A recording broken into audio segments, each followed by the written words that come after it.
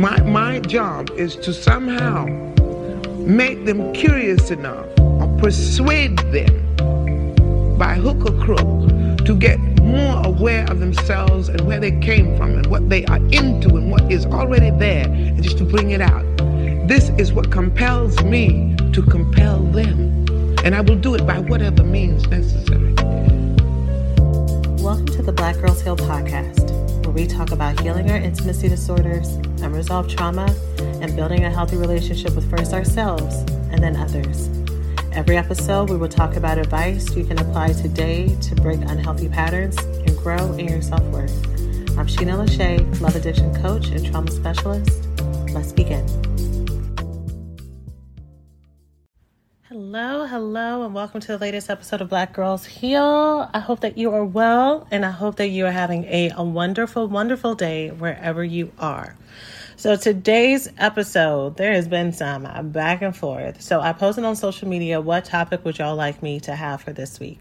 I was trying to decide, do I continue with the love avoidance or do I follow up with the no contact process? I also had an option for let's talk about cuffing season. And I had everyone on social media vote. And when I tell you, it was neck and neck and tied back and forth between continuing talking about going from love avoidant to love available, and also let's talk about no contact, especially after last week's episode about sitting on your effing hands and not texting them. And so I decided, I want to say it was just a few votes away in difference. Last time I checked last night, it may be different now. It was just a few votes away with just a few people voting more for love avoidance, but I'm going to do no contact, as you can tell from the title, because some of the people who were voting for no contact, they were like saying how, they've been really trying to sit on their hands, that they went into this semi no contact with people and they really want to know how to finish the process. So that's what we're going to do. We're going to talk about no contact as a healing tool for love addiction. In this episode, I'm going to talk about what I consider no contact to be, why I teach it as a tool, my experience with it, and then also talk to you about the steps. I'm going to cover as much as I can in this episode about the process, but also know that we have a mini program, a mini course that's usually included with the Recovery School, the bigger program, because this is an integral process that I tell all of my love addict clients to do if they are open to it, because it is a very difficult process to do. It is probably the most transformative process you will ever do, and it doesn't make it the easiest. It really does require you to use tools, use support, use your community to get through it, but the buy-in or the change on the other side is so worth it. So I'm going to cover everything I can in this episode, but also just like I said, there is one of my mini courses, the No Contact and Detox Kit, that will be available for you if you need more after this episode. But that's not me saying I'm only going to give you bits and pieces and leave you hanging. You're going to know what to do. But if you need more access to more tools, that kit will be there for you for those who need it. So let's go ahead and jump on in. Quick heads up. If you are someone who is triggered by people who say that that blocking is something that you can and should do at times whenever you are in a relationship with someone who is unavailable, that you're trauma bonded with, if you're someone who's like, that's so immature, that's so childish, you should just stand on your own 2 feet, stand up, and just don't reach out to them, this episode ain't for you.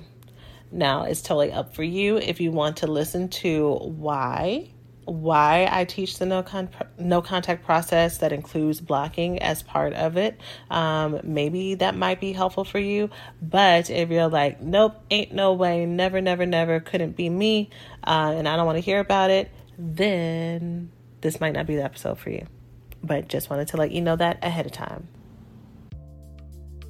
Thanks for listening to this week's podcast. Before we get started, let's take a small break to say thank you to this week's sponsors. Okay, so I have a question for you. On a scale of 0 to 5, where 0 is I don't think about it at all, and 5 is I'm fully connected, how on top of your hormone health are you? If you said 0 to 1, it is time to build that connection. Your hormones and your cycle are central to your overall functioning, and regulating your body will completely transform your mental, emotional, and physical health. Happy Mammoth, the company that created Hormone Harmony, is dedicated to making women's lives easier. And that means using only science backed ingredients that have been proven to work for women. They make no compromise when it comes to quality, and it shows. Hormone Harmony contains science backed herbal extracts called adaptogens. Now, here's the beauty about adaptogens.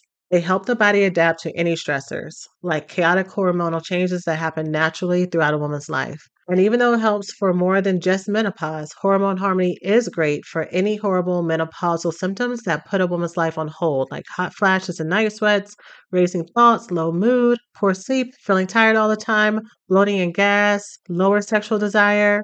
Hormone Harmony can help with all of those things. For a limited time, you can get 15% off your entire first order at happymammoth.com. Just use the code BGH at checkout.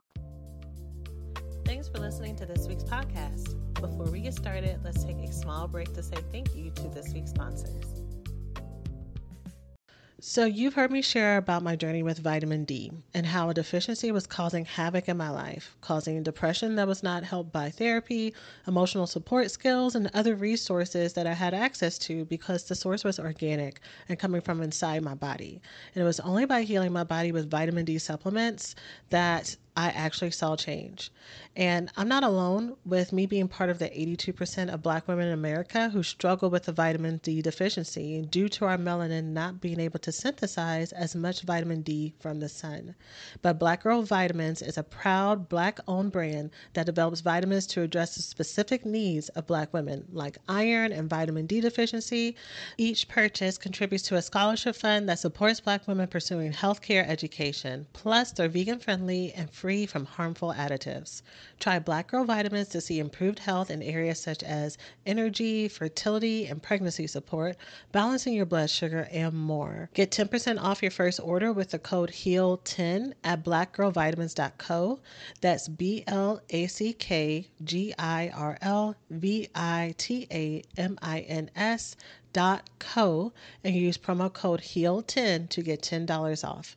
Take control of your health and level up your summer with Black Girl Vitamins. It's time to make this summer your healthiest one yet. With the crazy heat waves we are experiencing this summer, especially here in Texas, it can be hard to stay fresh while you're out and about. And that's why I've incorporated the Honey Pot's foaming wash and wipes into my daily routine. The Cucumber Aloe Honey Pot wipes provide a quick refresh when I leave a day of errands and head to a girls' night with friends. If you're heading to an outdoor concert or festival, the Honey Pot wipes are a must to keep you fresh between the fun. Both the foaming wash and wipes are plant-derived, backed by science, dermatologist approved, gynecologist approved, and hypoallergenic. Get 25% off your first order from thehoneypot.co/summer. That's THEHONEYPOT.co/summer to get 25% off your first order and join the hive today. Okay, so last week I told you all to sit on your hands. If there were people who were unavailable in your life that you were giving and you were chasing them more, you were pursuing them and they were being more distant, that it was continuing to make you feel like low and not good enough every time you were in interaction with them, I encourage you to stop reaching out. To not block them, to not talk to them at all, but for you to stop initiating and for you to be mindful of the emotions and feelings that were coming up for you. Because as I've talked about before, love addiction, the feelings of love addiction, that what keeps us in addictive relationships is not necessarily how great the person is. They could be a really good person, but that compulsion to be in touch with them, the intense dread, sadness, fear, despair that happens when we are out of relationship or out of contact with them, when they leave us or when we feel like they're leaving us, the anxiety and the insecurity that comes up whenever we feel like they're slipping away or when there's a big fight, the fact that that is like 10 times more than what it feels like your friends or your loved ones feel whenever they go through breakups or they go through fights, that is because it's attached to our trauma. It is because that we all have different coping mechanisms. And for love addicts, we use relationships or the fantasy of a relationship and the promise of love, the promise of connection, the promise of security that we think this person or this relationship or this fantasy is going to give us. We use that as a balm for the wounds that are unresolved within us. So when a person starts to pull away from us, or even if they're not pulling away, but we get afraid that they're going to pull away, it triggers this deep, guttural, really intense pain, this intense fear that it feels like it's so hard for us to have words for and to grasp, that causes us to want to do everything in our power to keep it, even if it means letting go of our own boundaries. If we even know what our boundaries are, many of us, we think we have boundaries, but really they just change depending on the person that we're with, and we kind of just go along with whoever the relationship or the situation we're in. Maybe we have strong boundaries at work, but we really don't have that strong boundaries when it comes to family or narcissistic, parents or romantic partners that are not treating us in the way that we deserve. We can fluctuate. There are certain relationships that cause us to regress, and that is so normal, and it is so common, I should say. If you relate to that, you are not the only one who's like, why do I have a sense of self with everybody else except for this person or these pockets of people? It is because that relationship or relationships have become the balm, BALM, like I was saying before, the solve to our wounds, or we want them to be. And so we have made up either consciously or unconsciously that if I can fix things with my mom, if I can fix things with my dad, if I can just get everything right with this partner or this person, if we could just go back to how we were at the beginning, if they could just develop in the way that I see that they can, I'm doing the work, I just really want them to do the work with me. We make up that if those things happen, that everything will be okay. But we have created a cycle and a system where we are trying to get someone who is not capable, doesn't want to, or doesn't know how to make those changes to be something for us that we're not. So we're going to keep pumping all this energy, time, hope, love into this relationship, hoping that that's going to magically transform this person. But all we're doing is recreating our own trauma cycle. We're recreating the same system of abandonment and rejection and neglect in this romantic partner, in this family system, in this toxic friendship, because our inner wound, our underlying wound is that someone or someone's, multiple people, did not show up for us in the way that we needed them to. And it caused a really deep sense of insecurity inside of us, of feeling unprotected and unseen. And so we go and we pour all this energy into another relationship or relationships that have that same quality of people who cannot, will not, or do not know how to show up for us. And then we keep getting re-injured, and we keep getting re-injured, and we keep getting re-injured. Okay, I'm explaining this cycle because I want you to hear that this is something that's bigger than the person that you may have been over-attached to currently or in the past, or the people that you keep coming back to in your mind and wondering what's going on with them. It's not really about them. It's about you, and it's about how you show up and how you feel in this world. So no contact, if you go and try to do no contact with one person, you are only scratching at a little itch. You're not really getting at the root reason why the itch is there in the first place. It's just going to pop up someplace else. You're going to end things with this person and then pick up the same system of behaviors with the next person, right? Remember, for those of you who are not new, you've heard me say this before.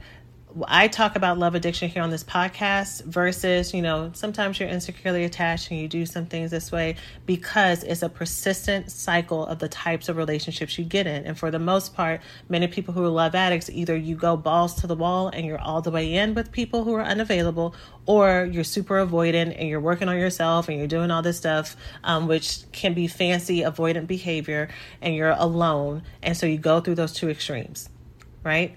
So if it's not about the person, if it's about you, we have to look at no contact as a healing tool for you in general. We have to go in no contact, not from a specific person, but from a specific set of love addictive behaviors, right? Otherwise, again, you're just going to find a different body, different name, and the same process is going to continue to happen until you look at yourself. So I'm going to teach this primarily towards for my single listeners. There's always questions for people who are married, partnered, or who work with people who they may have no contact relationships with. And I'm going to try to attend to those here. Like I said, I do go into that a little bit more in our kit. But for here, let me say this about the married partners. Before we go any further, I want to be very clear that when we talk about going into no contact, this is for you and it is not a punishment towards the other person. Sometimes I have people who say they want to do no contact with people that they co-parent with or that they are married with.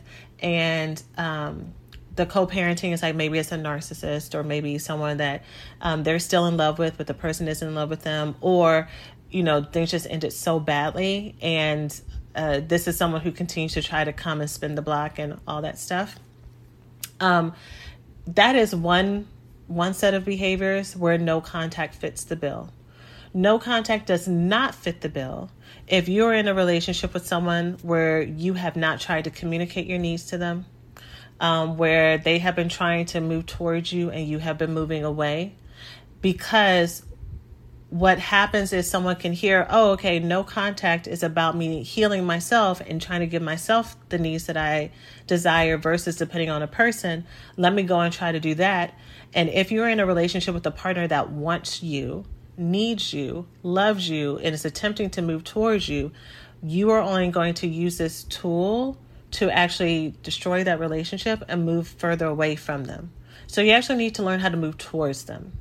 It's not that no contact for people who are in committed partnerships and they are not ready to leave. They don't know how to leave. They're too scared to leave. They are being abused by a narcissist, so they don't think that they have the strength to leave.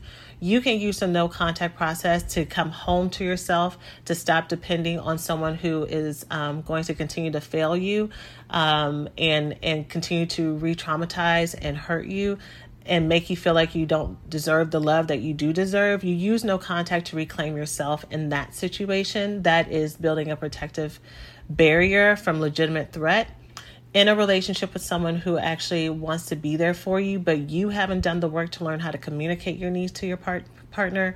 You haven't done the work to realize that you may be projecting your trauma onto them and not talking with a couples therapist or talking with them about what is needed to bridge that gap. You will be a part of creating that cycle where people leave you. Either you pick people who don't show up for you, or you pick people who want to show up for you, but you make it so difficult for them to be in your space, to be in your heart. And so that is a different process. That is a different podcast episode. But I want to say that here for anyone who's like, listening, say, yeah, my person's been pissing me off.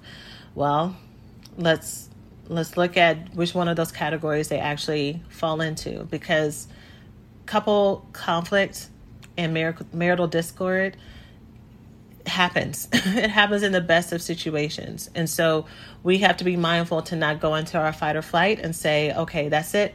I'm done. I'm out. And, without making sure that we've done our due diligence to see what's my part, what's their part, and is this salvageable? Is this fixable? And if it is, then do the work to do that. Okay. And if it's not, then, I have not been shy to say on this podcast before, maybe it's time for you to go. But that might not be the case for you. All right, let's go ahead and get into this process. So no contact is a process, a healing process that I teach that is based on my experience in the 12-step program, Sex and Love Addicts Anonymous. I was in the program for many years and got so much benefit from it. I've talked about it on previous episodes, what I loved, what I didn't love about it. So you can go and check the archive to listen to that. But one of the core tools that they teach you, or one of the first steps that you get into when you're ready to start working your 12 steps, is going into your year of sobriety. And 12 steps, for the 12-step program for Sex and Love Addicts Anonymous and probably sex addicts as well. They teach you to have a year where if you are single, that you are not dating, that you're not talking to anyone, that you don't have any quote unquote friends that are on the side, but truly you are focused on you and building intimate friendships and partnerships with people if you are straight of the same sex. And there are different, there's similar rules, but there's different wording and energy around if you are queer, what that looks like for you. But basically, you are going into this year sobriety period because you're learning how to not sexualize relationships. When you are a love addict, it is very easy, and it is part of the pattern for you to go from 0 to 60 when you meet someone. You are in love with the idea of love. When you love hard. When you find someone, you just catch feelings. Even if you do give someone a hard time at first, once that person is in, they are in, and you hold on, and it's hard for you to let go. And these are, at their core, these are really good skills. You've heard me say this before when I talked about the love addict to love balance process for becoming a healed and loved woman.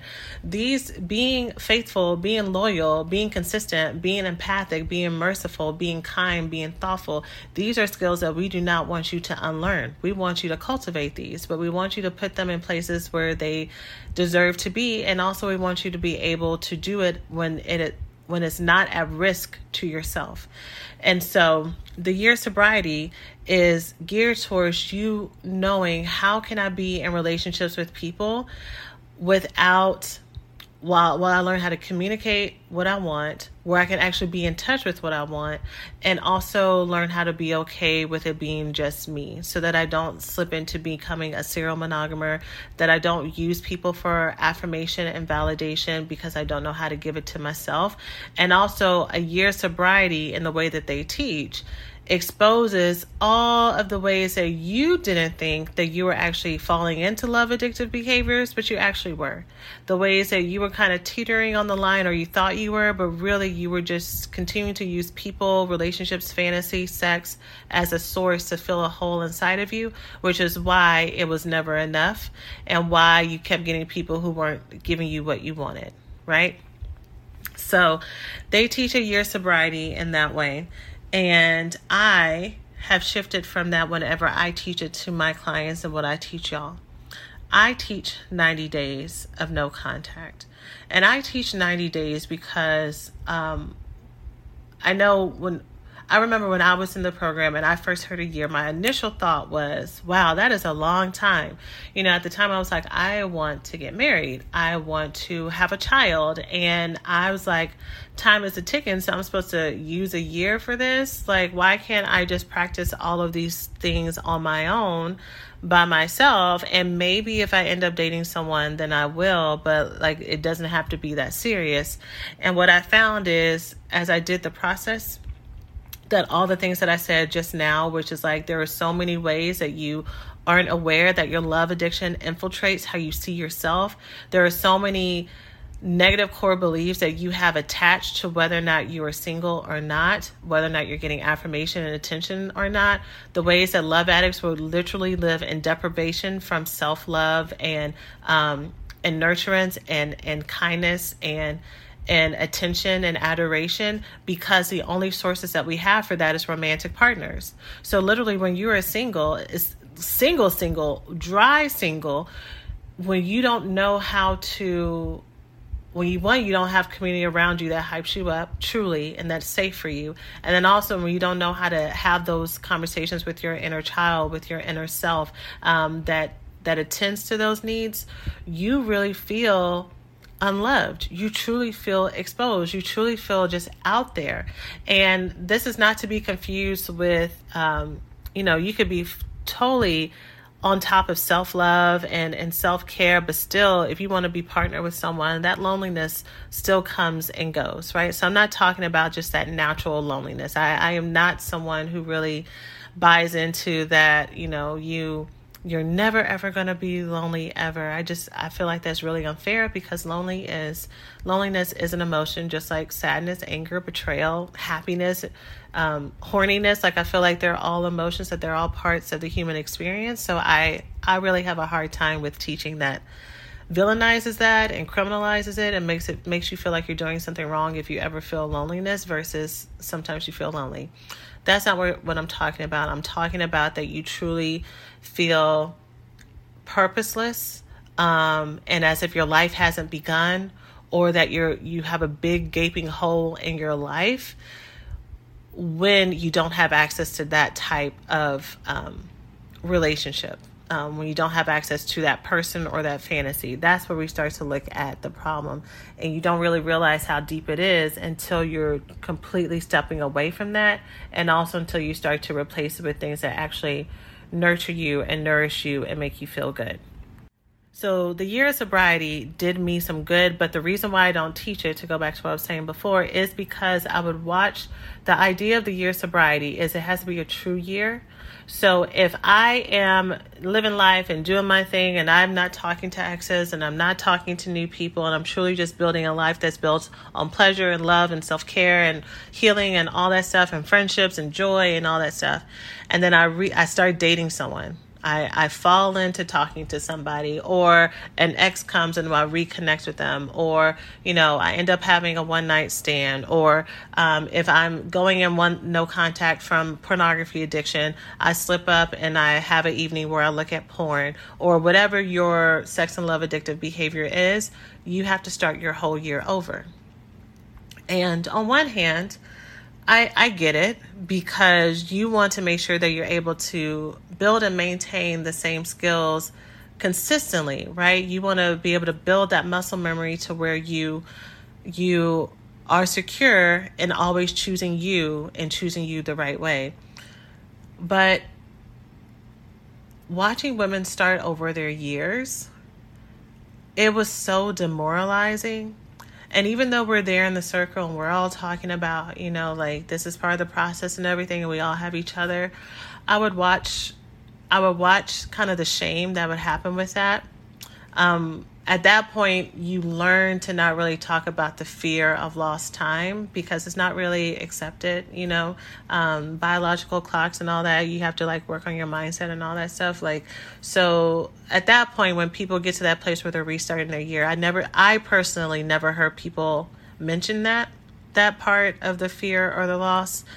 But what would end up happening is that people will become so rigid in having to be perfect to where they would keep having slips and they would have to keep restarting their year. So there would be people who would be in the program for years, and maybe they finished their first year of sobriety, and then they would slip up in a way that they did before in the past. And so they had to give themselves, and I'm going to use the word punishment, even if that's not what the intention was, it was.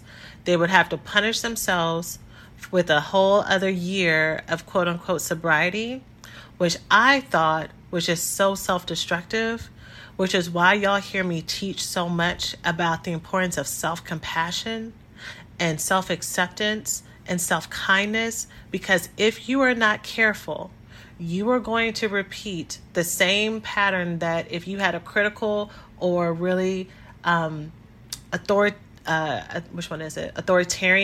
or narcissistic parent that didn't ever allow you to make mistakes. If you're not careful, you're going to put those same levels of restrictions on yourself to where if you step out of line, you are now on punishment for a whole year. And you have to go into your self-love detox bubble for a whole year. And y'all, I'm not going to ground myself for a year, and I'm not going to teach my clients to ground themselves for a year. What I am going to teach you is how to do this process for 90 days. I feel like 90 days is enough time. Those of you who may be listening, there may be sponsors and sober coaches and therapists right now who are throwing tomatoes at my podcast. And I get it. I totally get it. And I want you to do what feels best for you. And I want you to teach your clients what feels best for your clients. But for me and the way that I'm teaching this, I feel like 90 days is enough time for you to go through the full roller coaster of triggers, trauma, pain, and learning how to replace all of those thoughts, all of those behaviors, all of those addictive processes with thoughts and behaviors that actually fill you up, that heal you, to build community, to build a system and a routine and a lifestyle that helps you have healthy relationships going forward, and gives you the muscle memory for you to be able to refer back to what that freedom felt like, so that when people try you later on, when an ex or a narcissist or someone tries to get you to go back to those old behaviors, you're like, no, I've already lived through this. Like, I know that I can get through these 3 or 4 weeks of withdrawal, and that I will be okay, and that I will be able to withstand this. Okay? So that is why I teach 90 days. And so if you do the no contact process, it's going to be 90 days of you going into no contact from all persons, behaviors, and people that... Hey, we hope you're enjoying the podcast so far. Let's take a quick break to say thanks to this week's sponsors. Hey, we hope you're enjoying the podcast so far. Let's take a quick break to say thanks to this week's sponsors. As our country continues to grow and make new meaning of the intersection between current and historical events, it is so important to stay connected to the voices and the leaders who are influencing what progress, connection, equality, and truth mean to us as Black people. The next generation of influential Black voices can be found on NPR's new collection, Black Stories, Black Truths. Black Stories, Black Truths is a celebration of Blackness from NPR. Each of NPR's Black voices are as distinct, varied, and nuanced as the Black experience itself.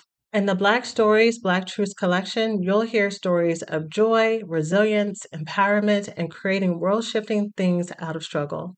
Every episode is a living account about what it means to be Black today, told from a unique Black perspective.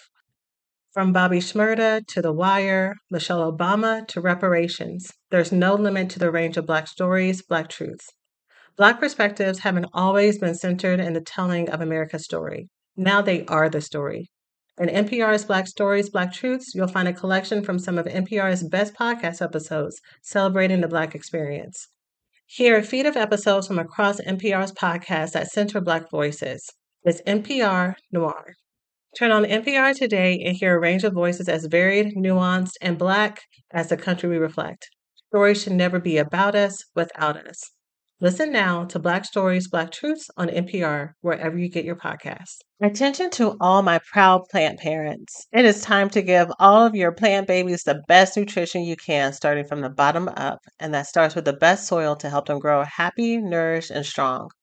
Coast of Maine is an organic soil brand that is approved for organic growing and has been sourced from ocean waters and farms for over 28 years. With a full range of products to support every garden and lawn, Coast of Maine products are made to restore roots to the natural world. If your soil lacks appropriate nutrients for success, by adding Coast of Maine products, it will help regenerate the healthy microbes in your soil and set you up for gardening success. And if you have a vegetable garden, not only do you benefit via an abundant harvest, but find that there is less need to maintain and feed throughout your season. Coast of Maine continually perfects the art and science of sourcing, mixing, and composting products worthy of the people and place that inspired their brand and the healthier world it was built to serve. Coast of Maine believes in nurturing relationships with local retailers. The products are carried by tons of local retail partners who can provide advice and insight that is not found in the big box stores. Coast of Maine knows from beginner to expert, anyone who takes a hand to the land has something to offer the growing community for gardeners everywhere, which is why I love how they make organic gardening simple and approachable for everyone. So let's get growing. Visit coastofmaine.com to find a local retailer near you. Coast of Maine, like the state with an E.com. Feed your love addiction. Now, with that said, because it is 90 days, what I do teach my clients is if they get 30 days in without being in contact with someone that is a qualifying relationship, meaning someone who is unavailable, someone that they've had a toxic trauma bond with, someone that they have not been able to stay away from, that they do need to start their no contact period over. If you are able to fully build your life out and get through these 90 days, It is going to create that muscle memory to where you aren't going to deal with the foolishness anymore. I have yet to have a client, and if there's anyone I worked with that's listening, tell me if I'm wrong. I've yet to have a client that has gone through this process, that even if they start to entertain someone who is who's a little bit foolish at the beginning, their stomach can't take it. They literally cannot take it. And they end up cutting things off. Their eyes are open and they know what it feels like to be happy. They know what it feels like to have that sense of peace. They know what it feels like to have true friendship and love with the people around them. So they, even if they want to try to make this work or want to try to eliminate red flags and to ignore it, they can't go that long. They just can't. And so they peep it and they they confront the person about it, or they let the person go and they move on. Now that does change your dating relationship. I mean, part of it is that your self-love and your self-esteem increases so much to where you know what you're worth even more and you know what you deserve even more. And so you don't tolerate the BS, which means that sometimes that means that your weekends are not as full as they used to be because you're selecting more quality people, but that's okay. It means that when you do start to date, your dating experiences are so much better because you're not wasting your time on people who don't deserve you. Okay, so that is my propaganda for you to restart your 90 days if you need to. But let's go ahead and talk about specifically what the process looks like. Hey, we hope you're enjoying the podcast so far. Let's take a quick break to say thanks to this week's sponsors. Ladies, I am so excited to share that for this podcast episode, I've partnered with eHarmony, the dating app that helps people find real, genuine connection.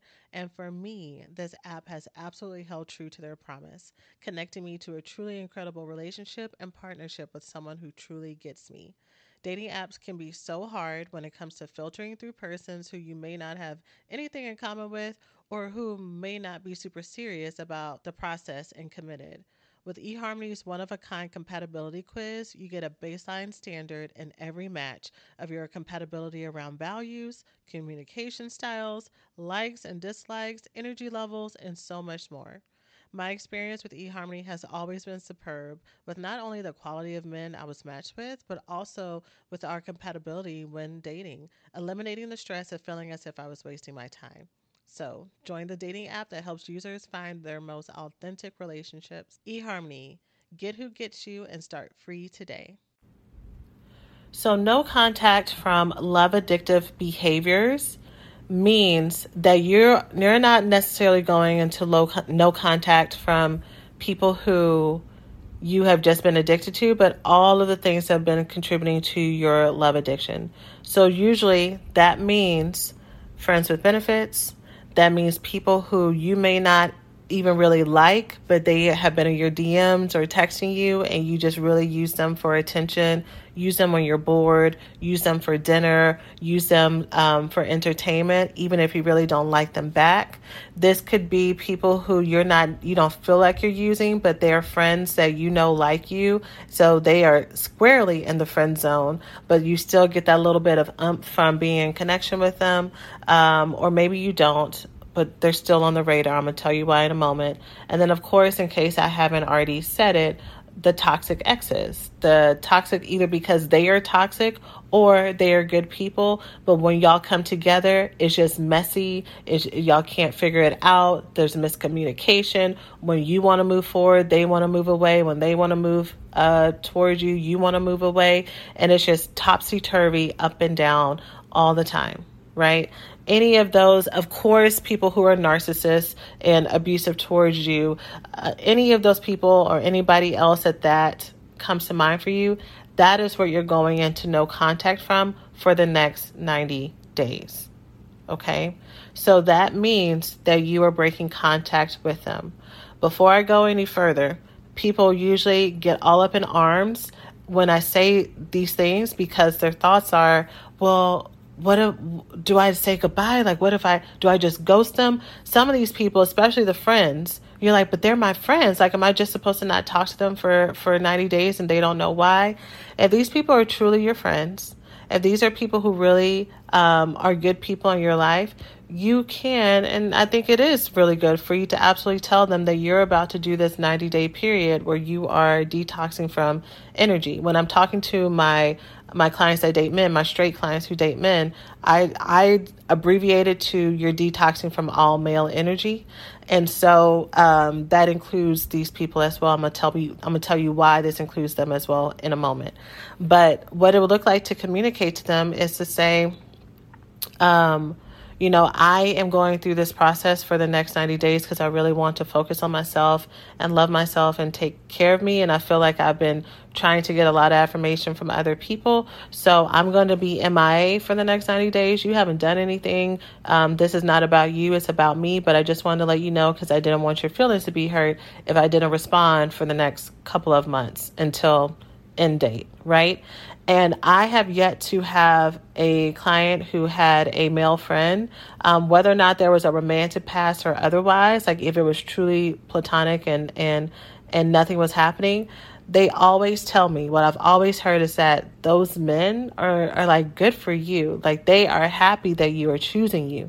They're happy that you're finally putting down boundaries. They don't want you to be dragged through the mud. They don't want you to feel less than. They want you to feel like the queen that you are. And so I have yet to ever have a client who's ever told me that they told a male friend this, that they have got offended. What does happen is the people who are toxic and the people who don't respect boundaries is you will tell them this. Let's say it is an ex that you tell this to, even if they don't give you a hard time, the ones that you could tell don't really honor you and it's more about what they want than about what you want, is that throughout the 90 days, if you haven't fully blocked them completely, they will still message you and they'll say, oh, I'm just thinking about you. Just want to send you love. Oh, I'm sending you this stuff. My mama asked about you. Just wanted to tell you happy birthday. Like they will find a reason to be in contact with you, even though you have told them that you needed this space, because what's most important to them is that attention.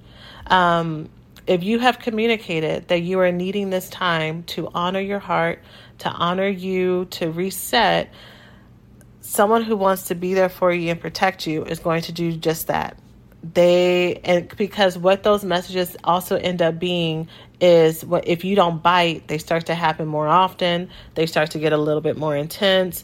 Then all of a sudden they're in crisis. They're like, I know you're doing your thing right now, but I really need to talk to you. There's some stuff going on and I feel like you're the only person that will understand. And that shit right there, girl, when we talk about emotional foreplay, when it comes to being back connected to someone that you ain't got no business talking to, if it's not romantic intrigue and sexual intrigue, let somebody tell you that they need you. Girl, it's over. It's over. You need me, I'm there. Right? Especially as a codependent. So you have to keep your eyes open for all of that stuff.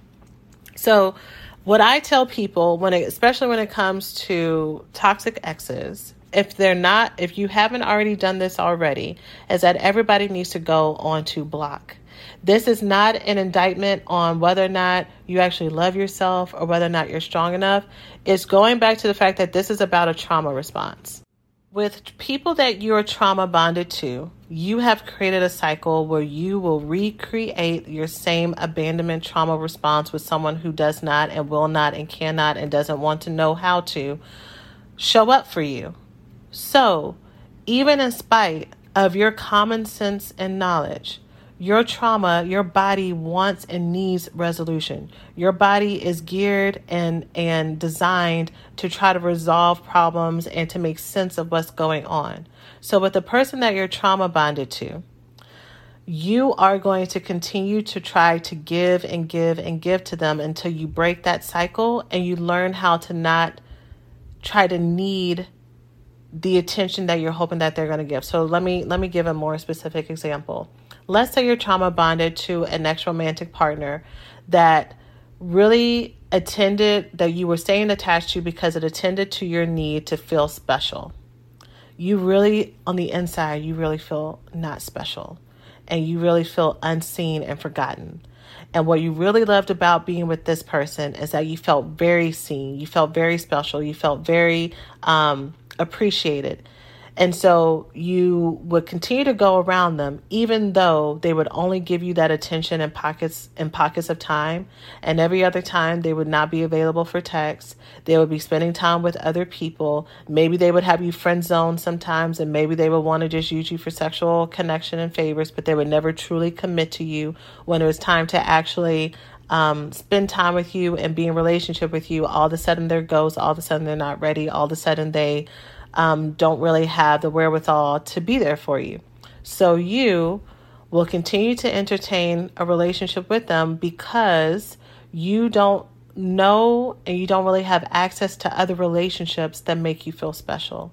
You don't truly, you might even tell yourself, hey, Sheena, you're special. Hey, Ashley, you're special.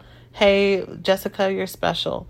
But really, when it comes down to you in the quiet hours, you doubt if anybody else would ever be able to see you as just as special as this past relationship.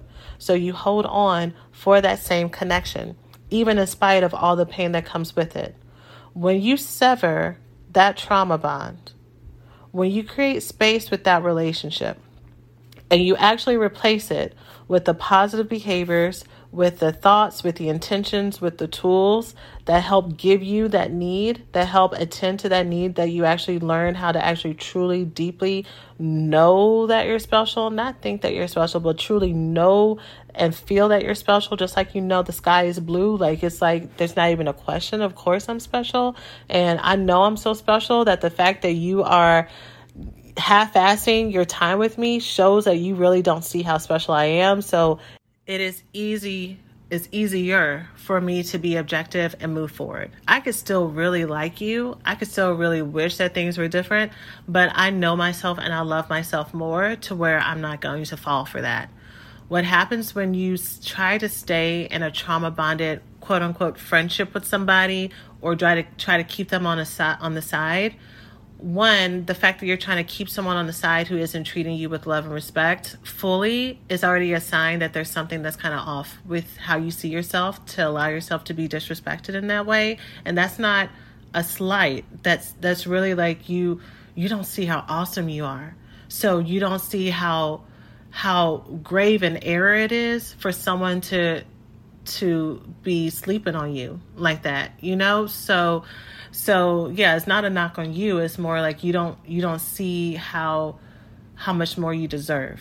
And so the more you have someone around, so that's the first sign that there's something off, that you don't see that. Also, it becomes so normalized that someone would treat you with that level of disrespect to where when they give you just a little breadcrumb more, you feel like they're making real change and they're really stepping their game up, when really they're getting closer to baseline behavior. Like, they're not even at baseline behavior, but you feel like because they were being generous that day with their time, their energy, their money, their whatever, their sex game, whatever, that means that there's promise, there's hope here, when really they're still below, like the bar is in hell, right?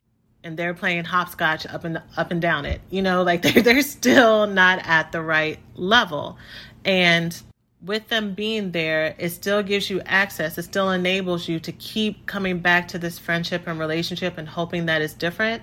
And it doesn't make space for you to have some freedom and have some air from that person, to where you can see, wait, okay, this is how big the gap actually is. This is how big the hole actually is. Let me make space for the people who actually deserve me to step into that space, to step into the place where I really want to have this nurturing, full friendship, romantic partnership, mother-daughter, father-daughter relationship, brother-sister relationship that I'm not getting right now. You need that respite. So going back to no contact as a healing tool, literally the 90 days is about a reset for you. It's not about punishing them. It's not about proving that you're a bad bitch and what all this other stuff. It's literally because I am so surrounded by friendships, romantic partnerships, situationships, and people that I cannot figure out what I need and what I want because it's too loud in here. It is way too loud, and I have to turn the volume all the way down, and that means I need to get out all of the confusing relationships and inputs and triggers and systems that make me doubt myself and make me want to take less. So I'm taking 90 days to pour into me. And then if I want to resume contact with any of the people that I listed before, I absolutely can. But now I know after this 90 days, I know this is how I want to feel. This is what I want the relationship look like, what I want it to look like. These are the actual boundaries that I have, because before I was kind of just trying to make my boundaries and I was being more in response to what this person was saying or doing. Like, yeah, I said, okay, I'm not going to take this anymore. And yeah, I said, I'm not going to do this, but that's not what actually happened. What actually happened is I said this and they did what they did. And then I responded in whatever way that I compromised myself to make room for them. Or I got mad and said, I'm not going to take this anymore, only for us to reconnect down the road later on, because they had access to making me feel special. And I really needed that. I was really yearning for it. It was very familiar to me. It was comfortable to me. So I fell back into it because I didn't know how to give it to myself, and I didn't have any other friendships or relationships that made me feel special. If you were in front of me, I'd be like, does that make sense? Hopefully you're nodding on the other side of it. So we block toxic people because we don't need none of that confusion. We don't need any of it.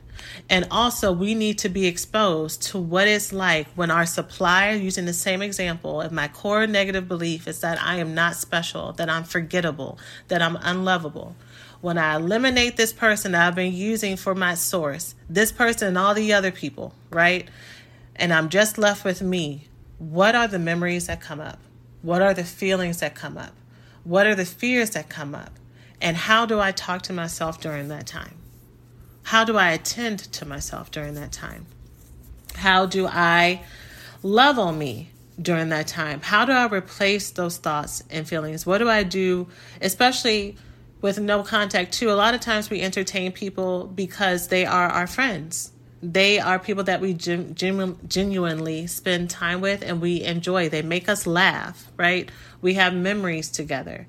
And so if I'm trying to go into detox from my only friend, the only person that really makes me laugh, the person that I spend so much of my time together with, then that gets lonely as hell. Who wants to do that? So it really is, what comes up for me is I'm lonely.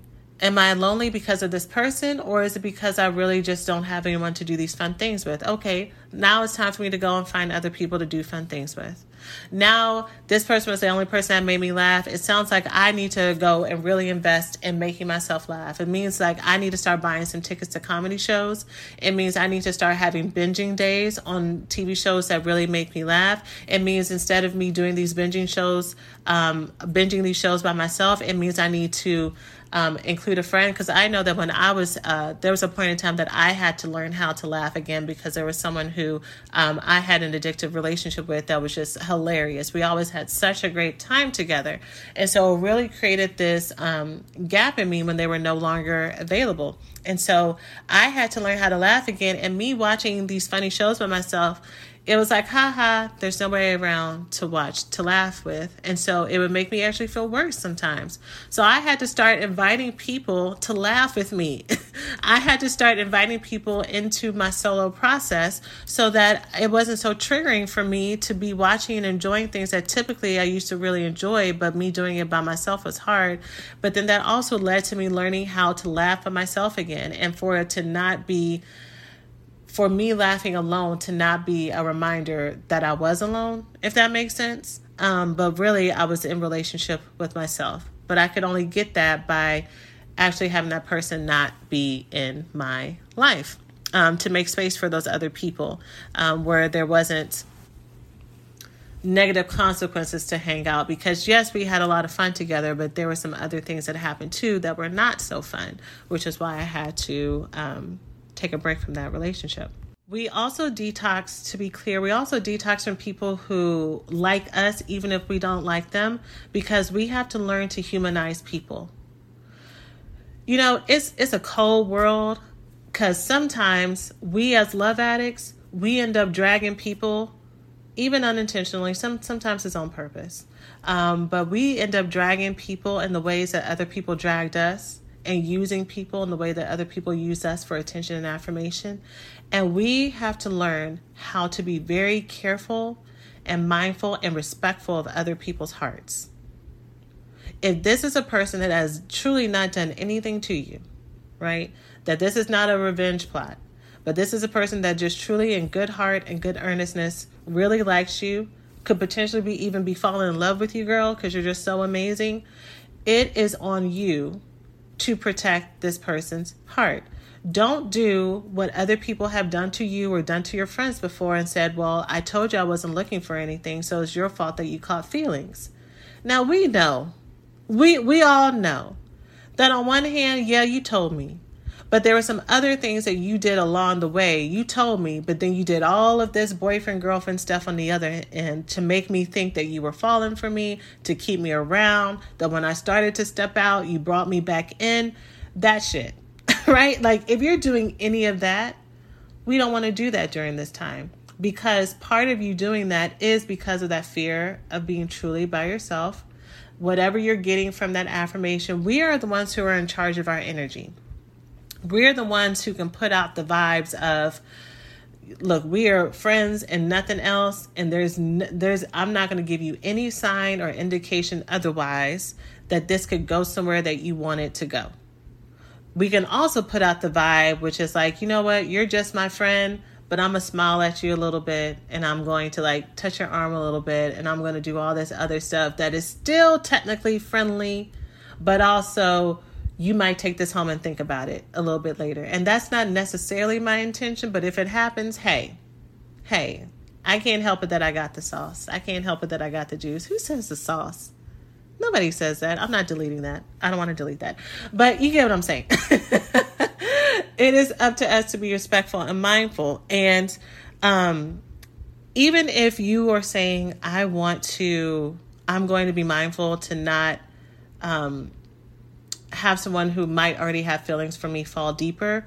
What happens if you're going through this no contact process as a love addict? Because you're so used to this external supply, because you don't really know how to give it to yourself, and you don't have the healthy community around that you're currently using. A lot of times I find that people who are love addicts, either there's one or two things are true. Either they don't really have friendships, or the friendships that they have are toxic, or they have really great friendships, but they don't tell their friends what's going on with them, because usually they would be telling their exes and all these unavailable people what's going on with them, but they don't really let their healthy friends in. So part of your process is going to be letting your healthy friends in.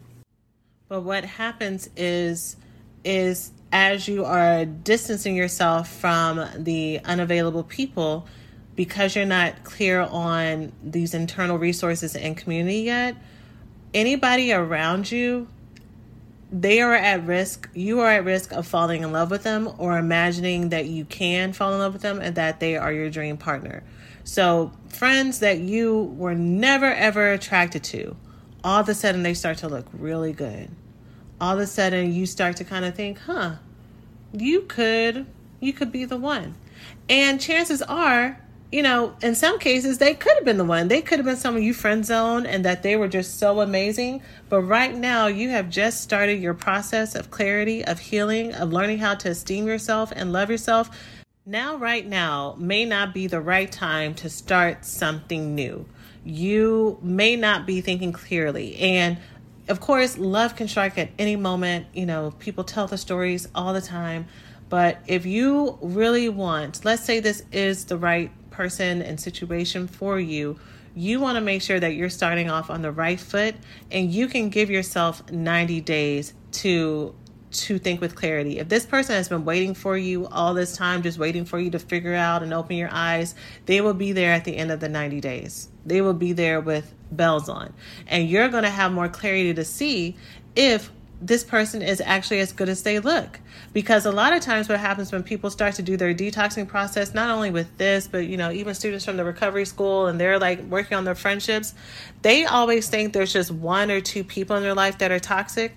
And then they actually start to look around and like, wait, you're toxic too? And have I been surrounded by people who just weren't that good for me? And a lot of times, yes, because your standards of what you deserve have been so low, so that when your eyes are open, you're like, oh my God, no wonder I've been feeling like this. No wonder my relationships have been going this way, because I thought that what looked like gold to me was actually fool's gold. Right? So you want to make sure that you go through this process so that this person that's just one step better than the exes and the other people you had before doesn't become your new standard.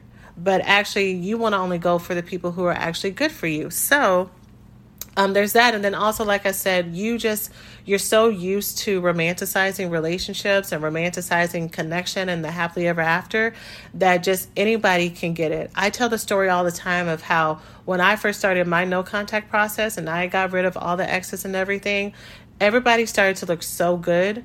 Like I started to romanticize the baristas. I talk about the grocery store manager that I was sure was in love with me when that man was just doing his job, because I was so not used. I was so not used to kindness from men without it leading to romantic behavior, right? It had to go somewhere. I couldn't just be in relationship with men. And so your no contact process is going to be you learning how to be in relationship with people without it having to mean something else. That you are not utilitarian when it comes to people. Either you could be someone that I could use for a romantic partnership, or I don't need to talk to you, right? Or if I keep you around, I keep you around because you can do me a favor or work for my network. And if you only use people for purposes and you don't actually get to know them for who they are, you don't really learn how to build friendships with people. You don't really learn how to share yourself with people. You don't really know how to get to know them for who they are as well. And these are all skills that you need to build any type of deep, intimate friendship and relationship, romantic or otherwise. The ability to get to know people for who they are and not for what they do, for what they can do for you. So for 90 days, I'm detoxing from these type of connections and this energy. So what do I do instead? You've already heard me say several times that you are going to replace your addictive behaviors with positive behaviors. So using the examples I've already shared, because we are already at an hour. Oh, Lord, I told y'all this is going to be a lot to kind of prep y'all and get y'all in the right place. So using the previous example, right? You go into this no contact period, all of the fears, all the insecurities, all the things that you're feeling come up, and during this time, you are going to use this 90 days as space to heal those internal wounds. And you're also going to use it to replace the behavior of using a person or your addictive behavior, whether or not it is a relationship, the fantasy. I haven't talked about porn addiction here with women yet, but whether or not it's porn,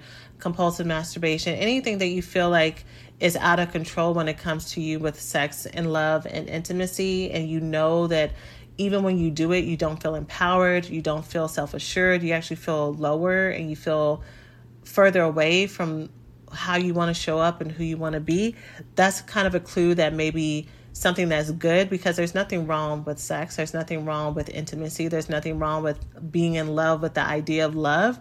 But when you are so attached to that, to where you will put yourself in emotional, mental, physical, sexual, financial danger, that's how you know it's getting out of control for you. That's how you know that it is something that you need to pull back on and maybe you need to take a break from. So I exchanged those behaviors for things that actually make me feel good. What are the things that actually make me feel connected to me? What are the things that make me feel grounded?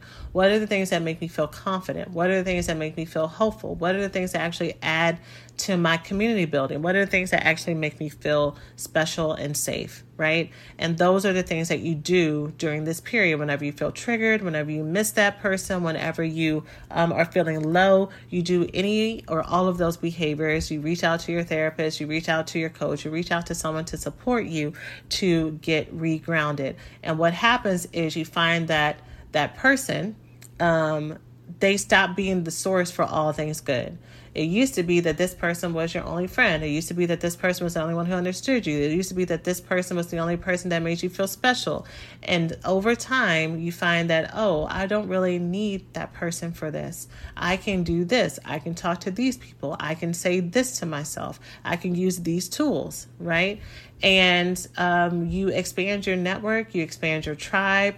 And even if you're in the midst of learning how to build your friendships or finding new relationships, because I know finding friendships as an adult is hard, especially if you've already gone through this detox process with friends and family and they have been toxic and now it kind of feels like you're starting over, or you're reconnecting with old friends and you're just kind of building with time. You can still be doing these exact same things, but now you're having these conversations with yourself. Now you're talking with yourself about what are the thoughts that I want to feel about myself? What are the things that I want to tell myself?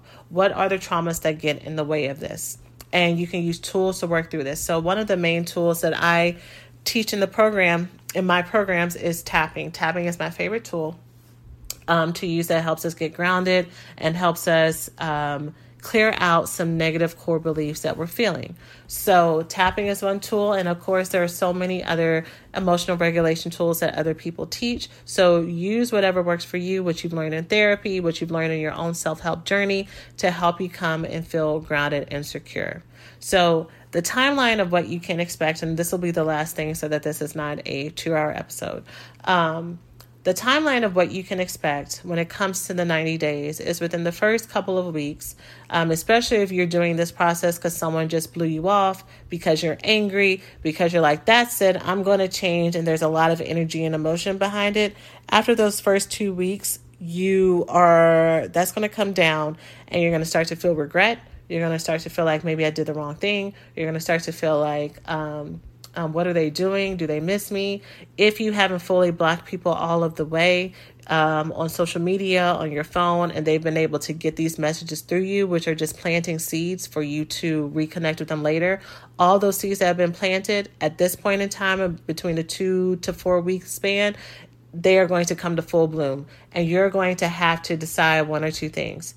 Either you're going to fully block them, so that you can do this process and ride the wave of withdrawal and detoxing, because there's real pain that comes up. Anxiety comes up, fear comes up, inability to sleep, fatigue, stomach issues, brain fog, lack of interest in things. Your nervous system is truly going through withdrawal from the way that they attach to this person. When I tell you this, love addiction is not about willpower and making a decision. It is truly in your body.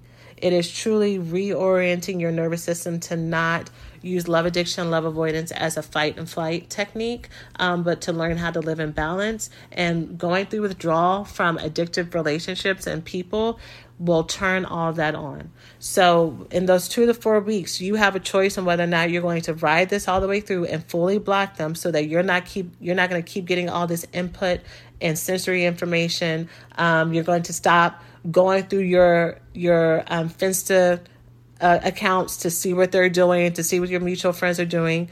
You're going to stop, or you're going to reconnect to them. Those are your two options. And if you ride it out between 30 and 60 days, closer to the 30-day mark, you're going to start to feel that relief. All of the pain, all of the nightmares that come up, all the things that you're like, I don't think I can do this. I'm going to be alone forever.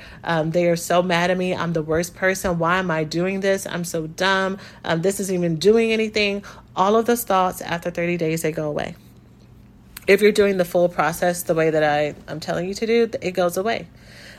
Because you're actually you've gotten through that withdrawal process, you've gone through that detox process, and now it's time for you to actually start to build the life that you want and build the new habits and routines that you want, with all these replacement behaviors and things that actually make your life well. And then you do that for another 30 to 60 days and life starts to get normal. And then what happens towards the end of the 90 days, even if you were someone who was like, okay, I'll do this, but I'm just going to set a timer. I'm just going to white knuckle it. I'm just going to wait. Right. If you were someone who started off that way, but then you actually truly shifted into the heart of this process and actually did it all the way, what happens is around the midway mark, the 60-day mark, you're no longer truly like looking forward to the end of the process. And then within 60 to 90 days, you actually start to dread it. You start to dread it because then you start to kind of have this fear around, oh man, what if I did all this and this is going to restart again? You're going to start to say, oh man, I don't even know if I know how to date. I don't even know if I'm going to do this the right way. I don't know how to reconnect with people. Do I even want to reconnect with people? At the beginning of this, I couldn't wait until the end of the 90 days because I was sure that this guy that I had as a friend, or I was sure that this guy that I met when I first started this was the one. And now I don't even know if I want to reach out to them. And that's normal. That is a healthy amount of honesty and humility that's going to help you make the right decisions. Here's something that I didn't say before that's really important. When you start your 90-day process, all of a sudden you are going to be the most attractive person ever. If you are the type of person who your history is no one has ever like approached you, you're always the one that approaches other people, that, you just don't meet people organically. When you become unavailable, all of a sudden everybody wants you. But you know who wants you? The unavailable people. It's like they have a magnet and they come looking good and they come smelling good and they come saying all the right things. They got their own therapist. It's like, oh, Sheena told me to do this. And look at this. The world is open. And it's going to be very tempting for you to cut this process short or to keep them as a friend on the side and only talk to them a little bit throughout this 90 days. And girl, don't do it. Don't do it. It's a trap. It's a trick. It is a trick. Unavailable people are attracted to you when you're unavailable. Isn't that wild? It's the same process, the same way that if you've been in a love addictive relationship, as soon as you pull away from someone who says they don't have the time for you, now all of a sudden they want you to come back. They want you to be available. And I'm going to double down on telling you, spend this 90 days as a reset period for you to focus on you, love on you, rebuild your relationships, work on your self-esteem, replace those negative thoughts, and get clear on your boundaries so that you can make the right decision going forward. Okay. And same thing I said about everybody else, like people who want to be there for you will respect that. If there was a guy friend that you're like, hey, I'm going to take 90 days just to focus on building my female friendships and focusing on my hobbies and focusing on like my self-love. So I may be MIA for 90 days, but that's what's going on. You haven't done anything wrong. And that person being like, good for you, girl. I got you. Let me know if you need anything. I want you to have the best. If you meet a gentleman, and I know I've been giving straight examples, but I'm just going to continue because I've already started. If you meet a gentleman and you're like, yeah, so you don't even have to tell them your whole history. You don't have to overshare. You don't have to tell anybody all this stuff. All you have to say is, oh, well, it's nice to meet you, but I'm not going to be available to go on any dates for the next few months. And so he's either going to be like, okay, well, reach out to me when you're ready. And he may give you his contact information. Or if you want to, you can take it. I typically... You can take it. That's all I'm going to say about that. If you want to take it, you can and reach out later. But they should be able to give you that space. We want to make sure we're not living in lack and that we understand that relationships, the world is plentiful, that there's access and availability. And as long as I'm making decisions from a place of wholeness and safety and security, that's what's going to come back to me. Versus making split decisions out of fear because I'm afraid that this person in this nice suit is the last one, and that is not the case.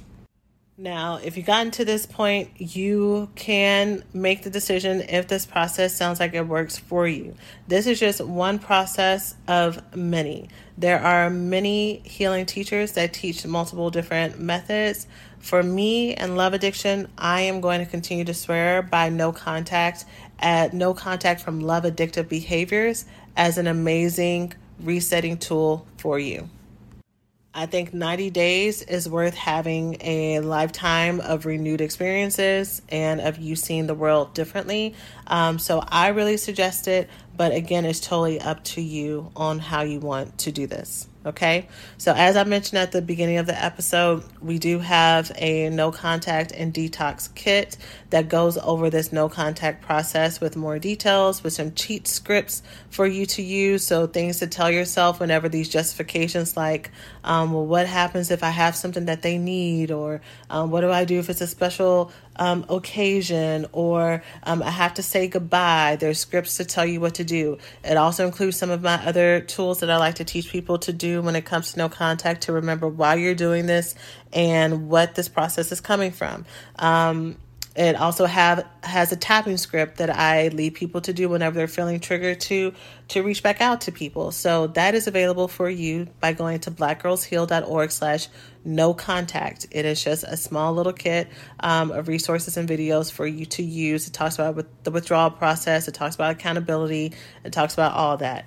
If you want to be a part of the full experience of what it looks like to heal past that, to healing your thoughts and everything else, the Recovery School is still the best place for that. The self-led track, that will be someone on the post where I asked on social media which podcast episode do y'all want to vote on. One woman was like, "Girl, when's the Recovery School coming back?" So I was like, November 1st, y'all. November 1st, you will be able to enroll in it, self-led, for you to work through it. And I want to say it's called the self-healing track. Totally adjusted for women who are ready to start that process. It includes the no contact and detox kit. And actually, if you enroll in a no contact and detox kit, you get a discount towards your enrollment in the Recovery School when it opens up November 1st. So, it's totally up to you, but those are the two resources that I want to suggest for you. If while you were listening, you were like, okay, well, I need support in learning how to build these new friendships, and learning how to identify my emotions, and learning how to identify my negative core beliefs, and talking to myself in self-compassion, and going more in depth with that type of stuff, the self-healing track of the Recovery School will be a really great addition to the no contact process, where you can start the process now. In fact, what happens in the Recovery School is when women start the program and then they're like, I wasn't going to do no contact, but I think I probably have to. I thought I was just going to continue to date and do all this stuff on the side, but this is really confusing for me. Like, I can't hear myself. I can't focus. And so they decide to go ahead and start the no contact process. Doing that for a few weeks is really going to help you have a clear mind going into the program. So again, totally up to you. You can go to blackgirlsheal.org/no contact for the kit, or you can go to blackgirlsheal.org after November 1st to enroll in the Recovery School self-led program. So hopefully that helps. And hopefully this is what y'all were needing, and the encouragement that you were looking for in doing this process. All right. I'm sending you all love. You got this. You deserve so much more. Do this reset for yourself, and I'm cheering for all of you. All right. I'll see you in the next episode. And as always, take care of yourselves. Thanks for listening to this week's podcast. Before we get started, let's take a small break to say thank you to this week's sponsors.